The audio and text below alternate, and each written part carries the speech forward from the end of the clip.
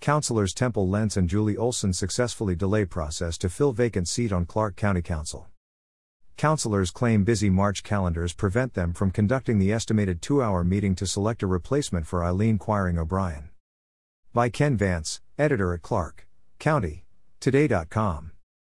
March is apparently a very busy time for Clark County Councilors Temple Lentz and Julie Olson, so much so in fact, that the two elected officials couldn't find a single 2-hour window of opportunity during the next 4 weeks to conduct interviews of the 3 final candidates for the vacant District 5 position on the County Council. 2 hours was the amount of time that County Chair Karen Dill Bowerman was attempting to carve out for the interviews of candidates Dick Rylander, Peter Silliman, and Thomas Schenck. Last week, Bowerman announced the 3 as the final candidates in the process to replace Eileen Quiring O'Brien, whose resignation from the County Council became official Tuesday, March 1. Last week, Bowerman attempted to schedule the candidate interviews, and presumably a vote of the current councilors, for today, March 2. However, even though Bowerman was dutifully following the process handed to her by County Manager Kathleen Otto and county staff, Lentz and Olson told Bowerman she was rushing the process for filling the vacant seat and they refused to participate in the interviews today. So, as a result, Bowerman attempted to seek a solution with Lentz and Olson during a council time session Wednesday morning. Bowerman had spoken to the 3 candidates about their availability through March 10 and she initially attempted to find time when the councilors could conduct the interviews in that time frame. However, Lentz and Olson repeatedly indicated their busy schedules prevented them from both being available at the same time. "I'm looking at my calendar and I don't have a lot of availability up to the 10th, Lentz said. "I'm looking and I just don't have any blocks available." Olson then added 2 full weeks of availability to the discussion. "I'm literally out the week of the 14th and the week of the 21st, Olson said. Bowerman noted that if 3 councilors were available, they would have a quorum with which to conduct the interviews. However, Olson said she would refuse to participate if all 4 councilors were not present. "I won't participate unless all 4 of us are there," Olson said.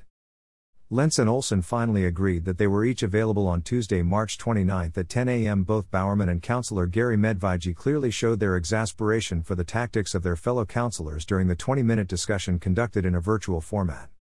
"All of a sudden, you're both not available for a number of weeks?" Medvigi asked. "I find waiting until the 29th to be unacceptable," Bowerman said. "Come the 29th, there could be an additional issue why it could be postponed further." Neither Lentz nor Olson showed any willingness to accommodate any of Bowerman's many suggested remedies, which also included moving around the council's business on the upcoming agendas for scheduled meetings in the coming weeks that Lentz and Olson plan to attend.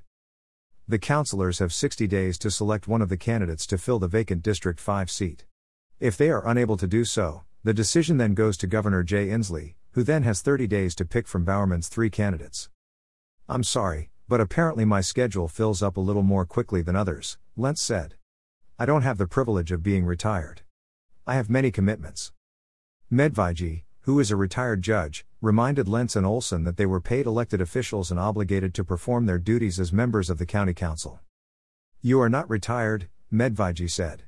"You get a salary to conduct county business." To which Lentz shot back, "This is not assumed to be a full-time job."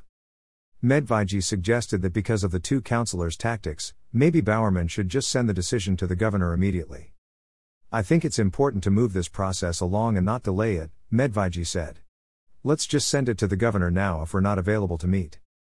I think that would be a great embarrassment to us, but that's what we may have to do," Medvigi said. "The people have a right to have all 5 councilors on board and the 5th district doesn't have any representation. We should make it a high priority for county business to move this along." Wednesday afternoon, Bowerman told Clark County Today she was still considering that and other options as well. Medvigi described the strategy of Lentz and Olson to delay the process, akin to a pocket veto. "It's a pocket veto," he said. "We don't want to select someone, so let's not make ourselves available to do it. Now all of a sudden no one is available. That's ridiculous." The actions of Lentz and Olson Wednesday seemed to validate the comments of Quiring O'Brien in her official letter of resignation to Otto last week, February 24. "I have served in both the House and Senate in the Oregon State Legislature, therefore I come with some experience in the legislative process and decorum within committees and on the floor of both the House and Senate. I greatly enjoyed that experience and the civility among the members from both sides of the aisle," she wrote. With that said, the last several years of serving as chair of the council were made difficult by the uncollegial behavior of 2 of the council members, Lentz and Olson, who apparently saw their positions as antagonists, and me as their enemy. This is not how a legislative body should work.